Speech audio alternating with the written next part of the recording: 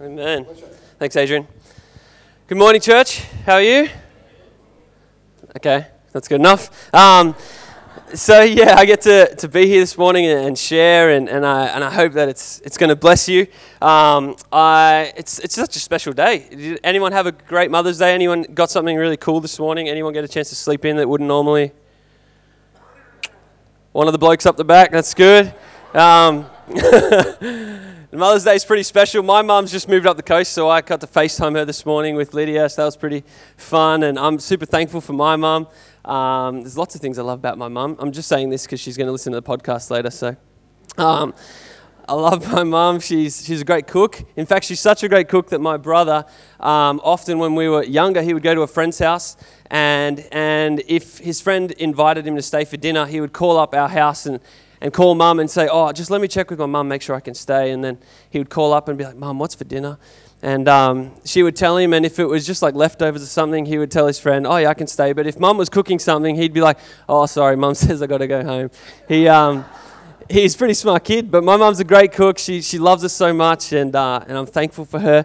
And I'm not going to be necessarily preaching a Mother's Day sermon this morning, but I do have one Mother's Day joke, so you can enjoy that. That's my gift to you. I don't have chocolate. But a mother gets on a bus with a baby, and you might have heard this joke. She gets on the bus, and the bus driver says to her, that is the ugliest baby I have ever seen. And she storms to the back of the bus, and she sits down. She turns to the man next to her and says, that bus driver just insulted me. He says, well, you should go give him a piece of your mind. He's like, you go up ahead. I'll hold your monkey. Ha, ha, ha. I don't know why. It's actually a story about my mother and me. No, it's not really. But I know that all of you guys are beautiful children, and it's funny. My wife works in nursing, and she works in the NICU, and sometimes she sees these babies, and she's like, that baby looks a little bit interesting. Like, I don't know if it's got all the pieces it needs to have or something. But then the parents come in, and she's like, oh, okay, it looks exactly like its mum and dad. That's good. So it's pretty funny how they can all look different, but we all think they look cute.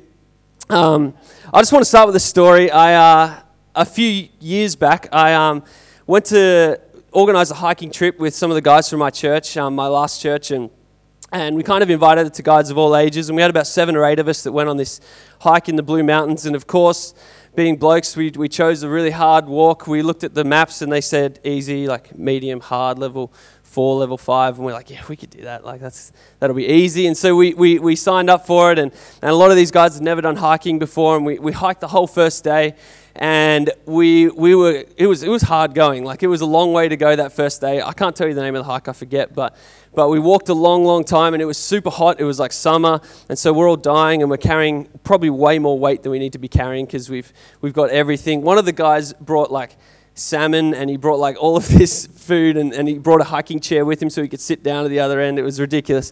But anyway, so we get there at the end of the first day, and all of us are so tired, except for like this 60-year-old guy who had done a billion hikes before, and he was showing us all up. But we get there the first day, and we were tired, so we went to bed that night, and we all wake up in the morning, and all of us are like stiff and sore, and we're like, we're not going to make day 2. Like, day 2 is harder than day 1. And so we were like, what can we do? And we turned to the 60-year-old wise guy, and he knew a shortcut. He knew a way out of this valley. And so we're like, okay, let's do that, because we don't want to go this whole thing of day 2. Let's just like get up the top, we'll have some lunch, we'll go home, because like I'm not going to be able to move tomorrow. And so we take this shortcut, and it was called Perry's Pass. I remember that because it's kind of scarred in my mind. And we started hiking this hill. And it was a shortcut, but the thing was, it was just like straight up. It like no flat, no anything. It was just straight to the top. And so we start climbing this thing, and I remember seeing the top, and I was like, okay, that's not that far. Like, I think I could do this. Like, I'm pretty sore, but if I can get to there, that's it. I can go home. I can go buy a Slurpee on the way home and just enjoy it. Like, we'll probably get there midday. It'll be lunchtime. It'll be great. So we start climbing. We get to the top of the first peak that I thought was the peak, and we get up there, and I realize, oh, that's not the top. And we look, and it goes up again, and this time it goes up even further. And I'm like, my goodness. But we look down, I'm like, well, I just did all of that. Like, I could probably do all of this. Meanwhile, we're all dying, we're sweating, we've drunk all of our water because we thought we were going to be there already. And And so we keep hiking up this thing, and I get to the top of the next peak, and I realize that's not the top either. And it happened about 5 or 6 times, and I'm like, there is no top. Like, this is stupid. We're just going to be hiking for the rest of my life. I think I've died, and I've ended up in hell somehow, and this is it. I'm going to be hiking for the rest of my life. And we finally get to the top, and we were exhausted, and we all laid down, and it was like mid-afternoon. It was like late afternoon, so it took a lot longer than we thought. But we were happy we made it. We accomplished it. We did it. And it was crazy. And all of us remember that, and we all laugh about it. And I think for the next 2 weeks, I honestly could not walk. I was so sore. I remember I got out of bed in the morning to go to work, and my legs didn't even hold me up. I just fell to the ground. But it was one of the hardest physical things I think I've ever done in my whole life. It pushed me to the max. I thought there's no way I can actually make this. But somehow I just took one step. The next step, I just focused on just little short goals. I'm like, if I could just make it to there, I'll be good. So I make it there, and then I'm like, all right, I can make it to there, I'll be good, and just keep climbing. And we made it. And I was just thinking about this, and we realized that there actually was no easy way out of that valley. We'd hiked into this valley, and one way or another, we had to get back out. And I think sometimes that's what life is like. Sometimes there are just no shortcuts in life. Sometimes we get to a place, we get to a situation, and we want an easy way out, but there actually is no easy way out. One way or another, we're going to have to push through something extremely hard to get to where we need to go. So my sermon this morning, as you can already see, is called No Shortcuts. And sometimes that's just the things that life throws at us. So I just want to pray really quick, and then we're going to dive in, and I hope that it blesses you this morning. I hope that you're encouraged. I hope that you're challenged, but I don't want it to be all condemning and you guys are doing a crap job, come on. It's not like that kind of a sermon. It's I want this to be encouraging. I hope that this morning you could be motivated. I hope that this morning you're blessed by this, and know that I am definitely preaching to myself first in this. This is something that I struggle with. This is something that I was blessed with as I was just looking into this. So anyway, I'm just going to pray. Lord, I thank you so much for this morning. I thank you for this opportunity to be here. I thank you, Lord, that you love us. I thank you, God, that you have great things in store. I thank you that you want good things for your children. As Mia said, Lord Jesus, that you are a good God. We can count on that. You have good news. And we thank you for that, Jesus. I pray this morning you would speak to our hearts. I pray that this morning you would challenge us, God. Lord, we just want you, God. We don't want anything else. We want you, Jesus. And we pray that this morning that you would speak to us. Lord, not my wisdom, but yours, God. That would walk out of this place strengthened and encouraged. In your name, amen. Cool. So, no shortcuts. So sometimes there's no easy way of doing things.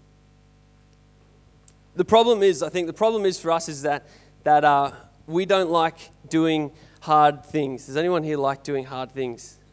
Yeah, that's good. There's usually always one person that's like, yeah, me. But none of us like doing hard things, and if we have an option to do something harder or do something easier, we'll take the easy option. No one sees the stairs and they see the escalator and they're like, I'm going to take the stairs. Most people don't do that. Most people are like, I'm taking the escalator. Most people, when we have an option for something easier, we'll take the easier option. If we have an opportunity to park our car close to the shops, or we park a block around the other side, we'll take the close parking space. None of us go and take the furthest parking space.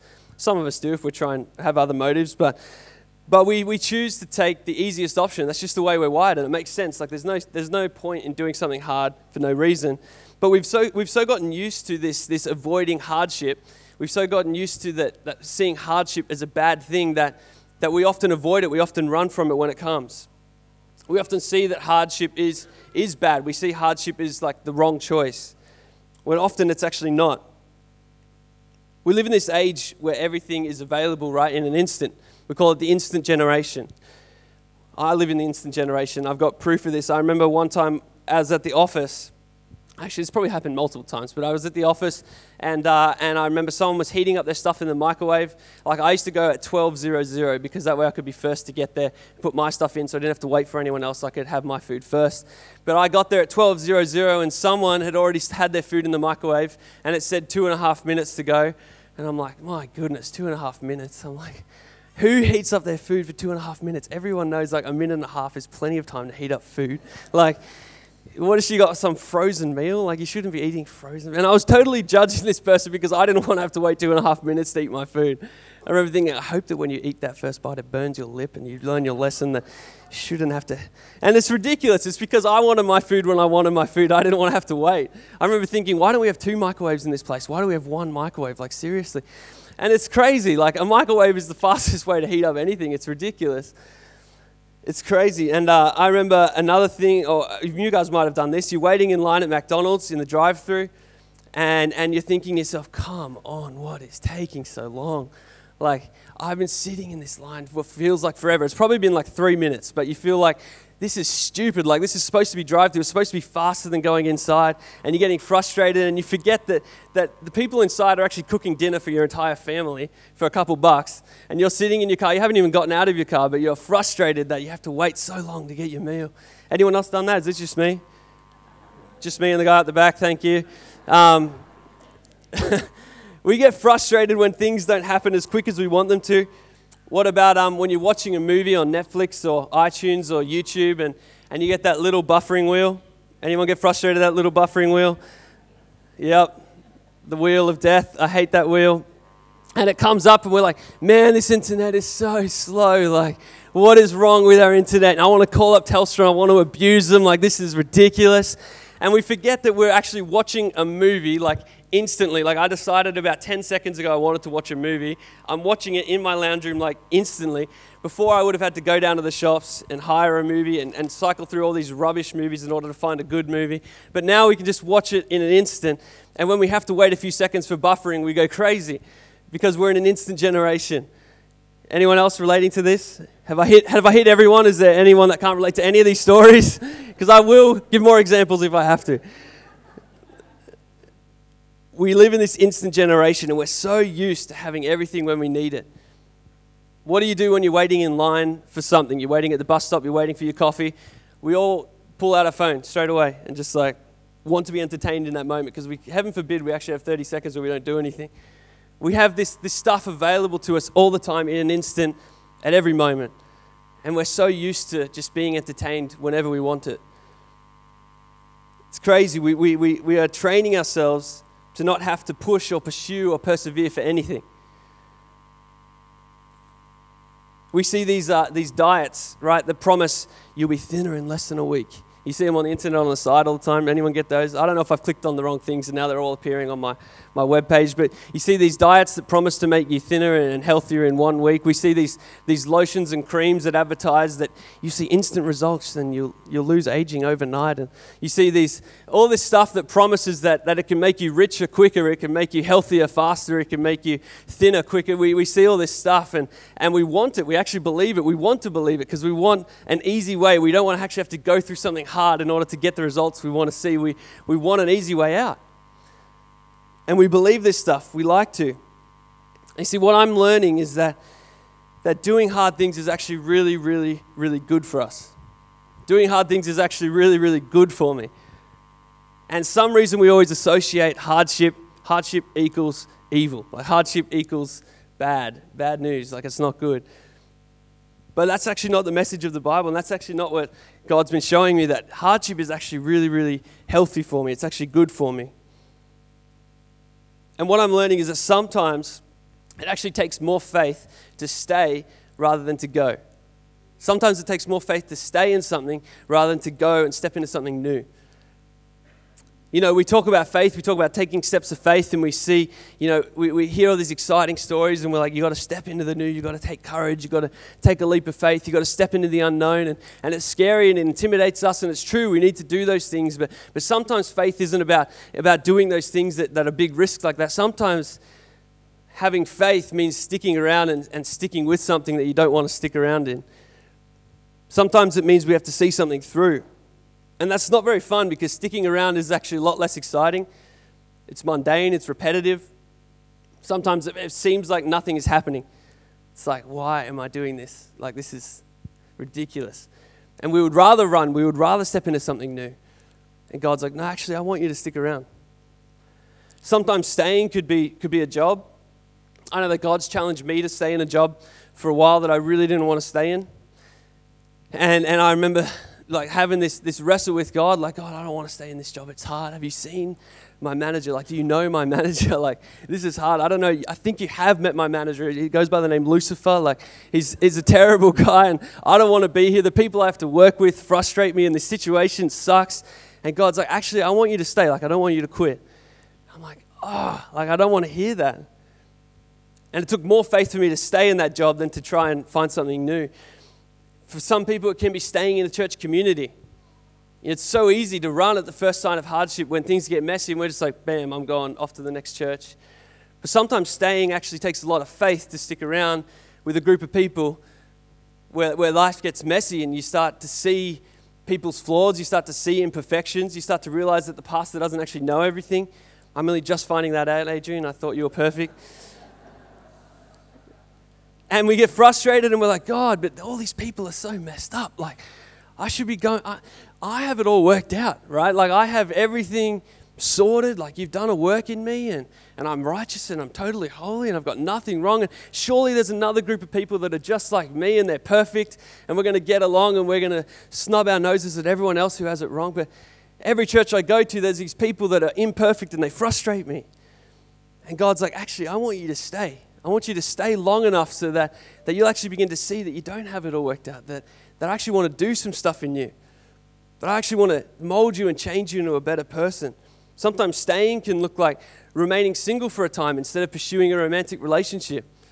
That's a hard one. God's challenging us that, okay, I actually want you to stay single for a season. We're like, God, no. Single, that's like a Christian swear word. Like, I'm not supposed to stay single. And God's saying, but I want your heart first. And it's hard, especially I think Christians are the worst in this area. We're like, oh, you should be married. Like, what are you doing? And we're all trying to hook everyone up, and we're all trying to make sure that everyone's matched up. And God's actually challenging these people sometimes. I want you just to stay single for a bit and trust me and learn to love me and be content in me.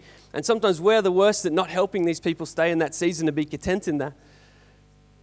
And God's challenging these people to stay, and it takes faith to stay.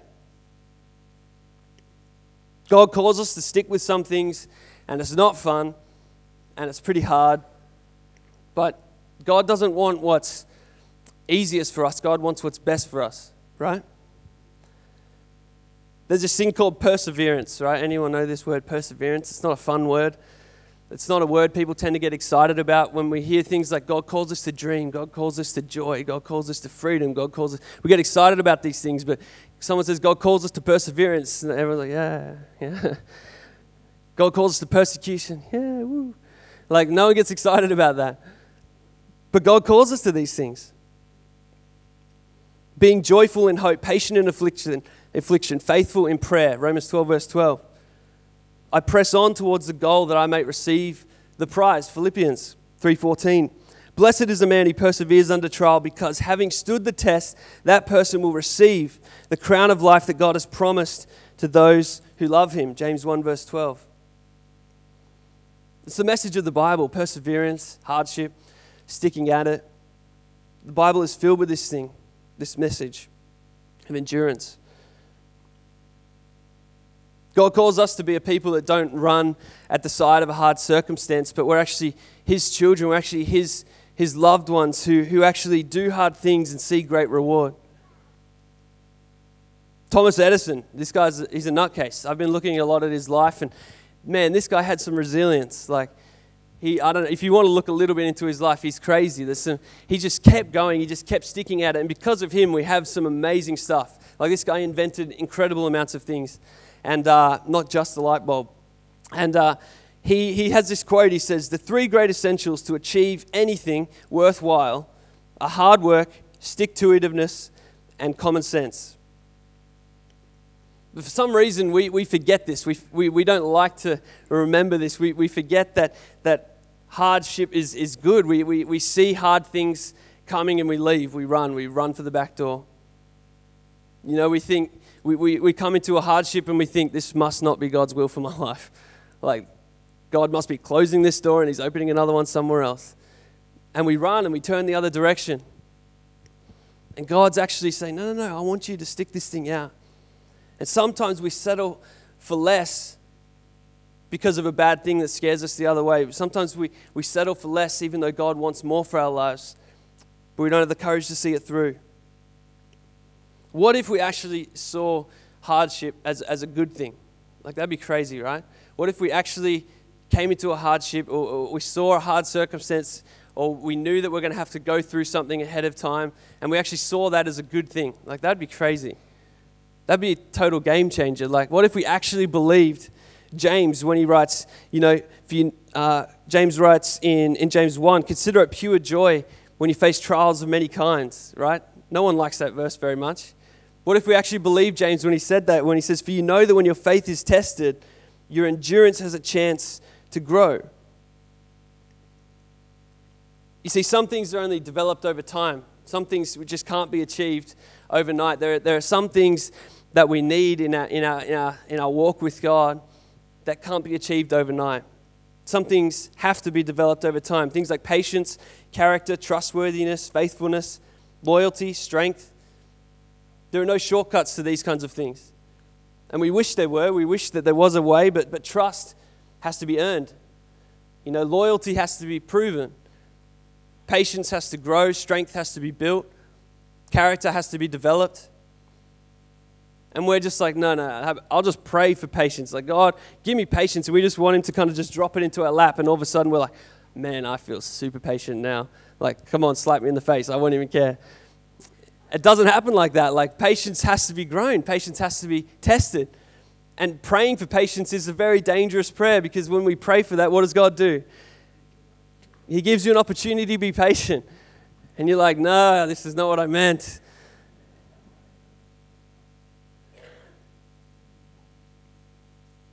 These things take time, and if we cut the process short, we actually won't see these characteristics being built into our lives. It's crazy, because in some sense, if we see it like that, if we see that this is the only way where we're going to achieve these things, if we see that this is the only way we're going to develop these characteristics, that actually can be an exciting thing when we see a hardship. That's my daughter, poor thing. She's like, Dad, you're going on and on, that's enough. Sorry, Lydia.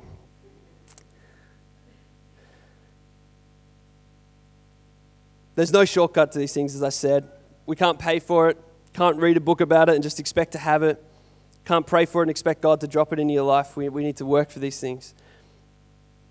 Everyone wants to be successful, but very few people actually want to do the work required to get there in the end. We see these people that have these great jobs in the world, and we look at that and we're like, man, I wish I had that guy's job. But what we don't see is we're just seeing the surface. Like, we don't realize the amount of sacrifice that's actually gone into getting there. The amount of years that were blood, sweat, and tears in order to get to that place. We just want the end result. We don't actually want to have to go through the stuff to get there. I remember when I was in YWAM, we went sailing again and again. I learned to sail. It was super fun. We had these little Hobie cats, and we were in Belize, in the Caribbean, which was amazing. So we're 3 months studying Bible college, basically. It was like a holiday for 3 months in the Caribbean. I went out spearfishing, caught lobster, and I won't rub it in, but it was awesome. And I learned to sail, and so Hannah and I could take this little boat out and go sailing whenever we want. But the thing was, it was this season where all of this seaweed would come in, and it stank. Like, the whole beach smelled like a cat had died, and then another cat had eaten that cat and then died, and then a dog ate that cat and then died, and then it was bad. Like, it stank so bad. And from here to easily the doorway, maybe even further, was just all this seaweed that's just sitting there kind of rotting in the water. And it was just that season on that island. Everyone's beaches stank, and they had all these people out there trying to shovel it and get rid of it. And so I remember you had to walk through this stuff in order to get to the open water where you could go sailing. So we had to push this sailboat through all this stuff. And I'm just stepping, trying not to think about what's under the water, because I know there's dead birds, there's fish under there, there's all sorts of grotty things. I don't know, it's probably somebody's arm.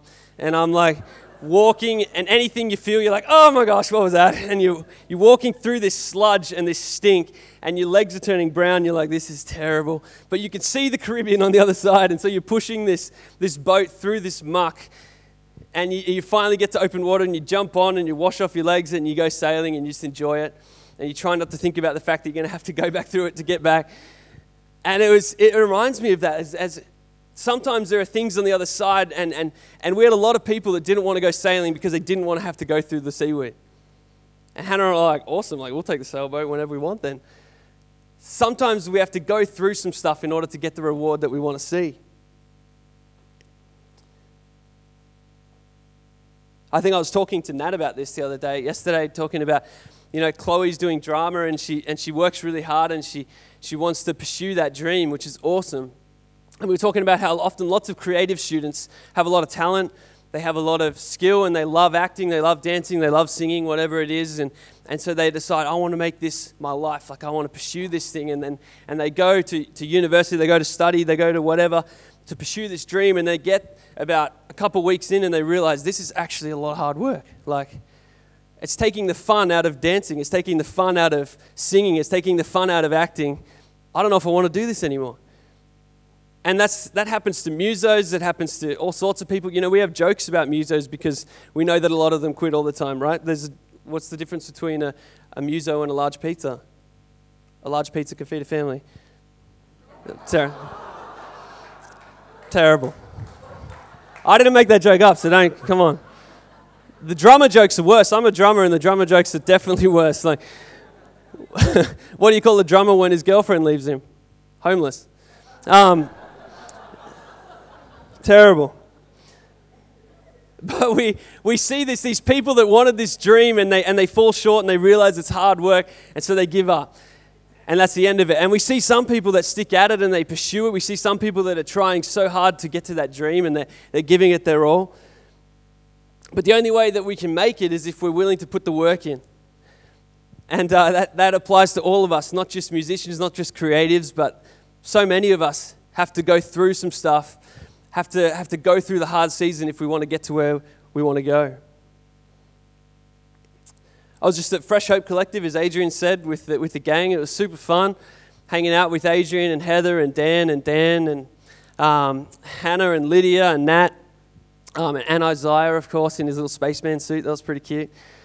So we had a great time, and this guy was speaking. His name was Kurt. Was his last name Thompson? Yes, got it. And he studies the brain, and he's a psychiatrist. And he was super smart, but I have to admit, when I first saw that he was going to be speaking, I'm like, oh no, this is going to be a dry week. Like, this guy's a doctor or something. Doctors usually are pretty dry. But he was awesome. Like, he was a great communicator, and he was talking about the development of the brain and talking about Christianity and how Jesus fits into all of that. And it was really encouraging, really challenging. But I remember he was talking about that it's actually really good for our brains to practice. Like, none of us like to practice.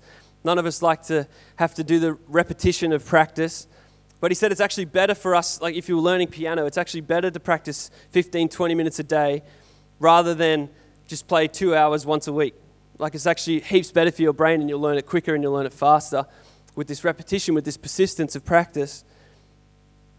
But he said this quote, and it was cool. He said, the things in the world that are the most durably sustainable and the most beautiful all take a very long time to form. The things in the world that are most durably sustainable and the most beautiful all take a very long time to form.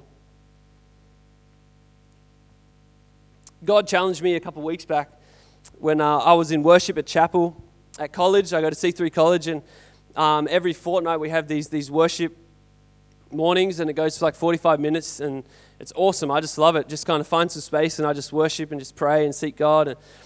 And I was praying, and I was just like, God, like, I just want to hear from you. What do you want to say to me? I just want to hear whatever you want to say. And God actually challenged me at that time with something. He kind of showed me a picture, which I won't kind of share because it'll take a long time to explain the whole backstory. But essentially, what God was challenging me to do is that He showed me that I'm actually settling for less in my life. That I'm actually starting to compare myself to people that I shouldn't be comparing myself to, that I'm actually setting the bar of my life too low.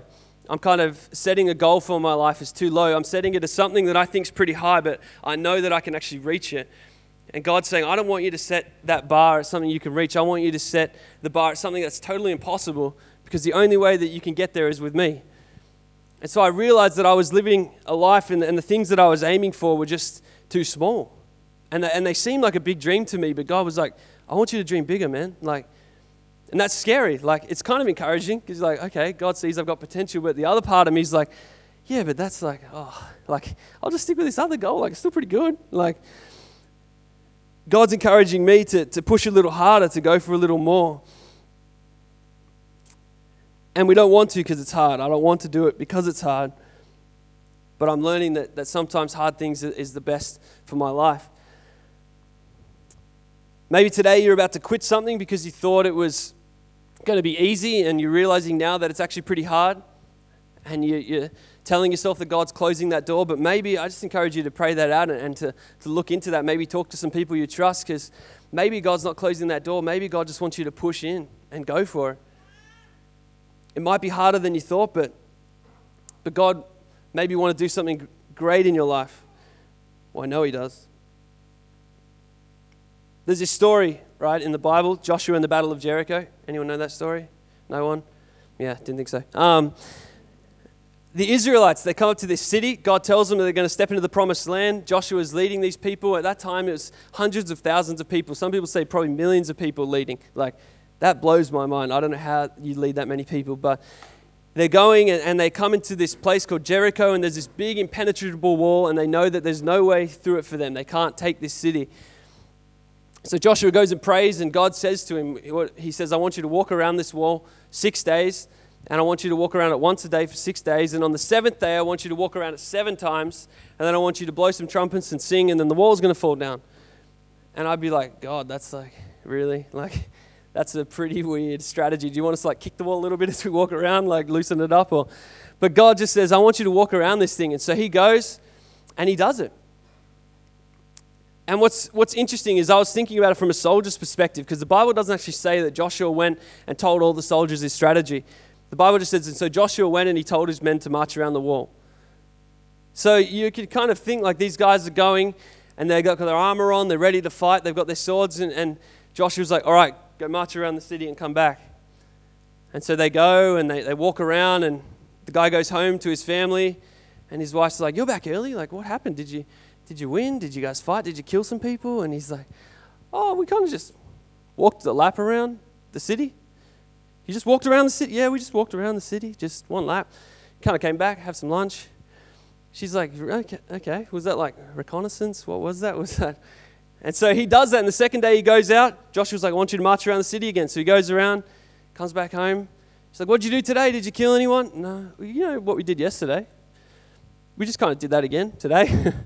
And so they do this day after day for 6 days, and these guys are totally just trusting that Joshua knows what he's talking about, that he's hearing from God, and they're walking around this city for 6 days, and they don't see anything happen. Like, if I was Joshua, if I was one of these soldiers, I'd be like, I would want to see some kind of progress. I would want to like walk around the first day and the whole first layer of bricks falls off, and I'm like, woo, 7 more layers to go. Like, you see it dropping off as you're going, or maybe just some big cracks developing in the wall. You're walking around like, look at that crack's getting bigger. Do you see that crack? And you're walking around this city and you know that it's about to crumble, but they don't see anything. They walk around for 6 days. They actually walk around it 6 more times before they see anything happen on the 7th day. It's only on the 7th time that they finish and they see this thing crumble. But sometimes that's so much of what it's like in our lives, isn't it? We feel like we're in this situation where we're walking around and around and around, and we're not seeing anything happen. And it feels like like nothing is going on, and we feel like we're in this stupid spiral, and we're wasting time, and nothing's going on. And I believe that God is challenging us today to stick with it. Because what we don't realize is these guys could have given up on lap number 6. They could have given up and realized that they were only 1 lap away from victory. And I think sometimes we give up just 1 lap short of victory. Like, how sad would that be? We don't see anything going on, and so we're like, okay, this is not what I'm supposed to be doing, and we quit. And we don't realize that God is actually ready to deliver this thing that we need to see. Galatians 6 verse 9, if we can get that up on the screen. Galatians 6 verse 9 says this: let us not become weary in doing good, for at the proper time we will reap a harvest if we do not give up. Turn to the person next to you and say, do not give up. Turn to the person on the other side that you ignored and say, you can do it.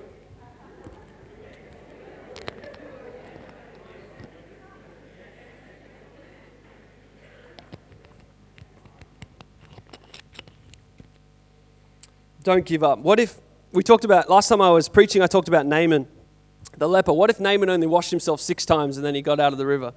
What if he's like, this is not working, and he just gets out and he leaves his miracle? What if Elisha had only prayed for rain 5 or 6 times? What if Moses had stopped asking Pharaoh to let his people go? What if Jesus got off the cross and said, this is just too hard? There's some things God calls us to where he's like, I want you to just keep going, stick at it, don't give up, see this thing through. You don't know how close you are to seeing victory, and I just want to encourage you this morning to trust God, to keep going. This is one of the biggest reasons we need each other as a church community. We need to have people in our life who are around us and they can say to us, you know what, like I realize what you're going through is crazy. It's super hard. But man, like, don't give up. Keep going. I'm here with you. Let's do this together. Let's walk this thing through. Let's see it happen. We need to be encouraging each other to keep going, to not give up, to pursue the things of God, to see his kingdom advance, to not stop short of the things that he wants to do in our lives. I believe that there's great victory waiting. I believe that there's a success story on the other side. And what we also forget is that in the middle of all of that, even when we haven't got to the end, that we're actually becoming better people through this process. We're actually growing. God's actually expanding our capacity, that we're actually becoming stronger soldiers. We're actually strengthening as we go through this thing. And God doesn't want us to cut that process short. I believe that a lot of the time it's actually up to us for how far we want to go, for how much we want to see happen. We can walk away from it. We can say it's just too hard and we can leave it at that. And kind of like if we were in the valley at Perry's Pass, whatever it was, if we were in the valley there, we could have just said, it's too hard, just camp in the middle of the valley and just live there the rest of my life. And some of us kind of do that in a sense. And the great thing about God is that God doesn't punish us for that.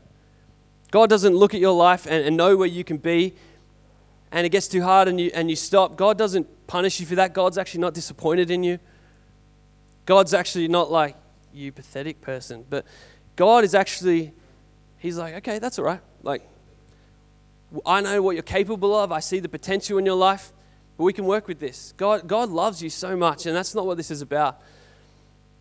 But God is challenging us to push harder. God's challenging us to press in. God's saying, if you're someone that wants to see me move mightily, then go for it. Don't stop till you see that. Some of us here are going through some absolutely terrible things that I can't even comprehend, and I'm not trying to minimize that. I'm not trying to dismiss that. I'm not belittling that. I get that. I feel for you, and I know that it's a hard circumstance. I just want to encourage you this morning just to keep going, to not give up. Like, we love you. We're here with you. We want to support you. We want to help you as best we can. We want to see you see this thing through. We want to see victory on the other side. We want to see families restored. We want to see lives restored. We want to see communities restored. We want to see this stuff happen, and we can't see that if we don't push on, if we don't press in, if we don't keep going. And so this morning, I don't know where you are. If the band wants to come up, you guys are more than welcome. I don't know where you're going. I don't know if you're at the beginning of a season and you're looking at it and you're like, that looks pretty hard. I don't know if I want to walk through that. Maybe that's where you are. I encourage you just to trust God, to start walking through that thing, to get through this hardship and see what God has on the other side, to see what God has in the process of that. Maybe you're in a place, you're right in the middle of it, and it feels like it's been going on and on. You feel like you're those Israelites, you're walking around and around and around, and you're not seeing anything happen. I encourage you to keep going. You don't know how close you are to victory. I've heard so many testimonies of people that have had to go for 10, 20, 30, 40 years before they see the miracle they want to see. It's not the news we want to hear. We want to hear that it's going to be over soon, but God wants us to be people of persistence. God wants us to be people of perseverance. God wants us to endure. God wants us to grow in strength and patience and wisdom and understanding. God wants to do a great thing in your life. God wants to use the people in this room to shape our community. And we want to see that too, and we want to be there with you. We want to do this journey together. We need each other. So this morning, we're actually going to take communion together as a family. We're going to drink the wine, we're going to take the bread, and we're going to remember Jesus, remember who he is. And I encourage you this morning as you take that to remember what Jesus did for you, that he didn't give up, that he still doesn't give up. Sometimes I feel like God should have given up on me a long time ago, but he doesn't. God's faithful. God remains steadfast. God's love doesn't change. And so I encourage you as you take communion this morning just to stop and just to think and to pray and just see what God is saying to you. And I'm just going to leave that with you guys. If you want to take communion in your own time, it's on the sides and up the back. Spend some time with Jesus this morning. You guys are great. And I know that we're going to see God do some mighty things through your lives.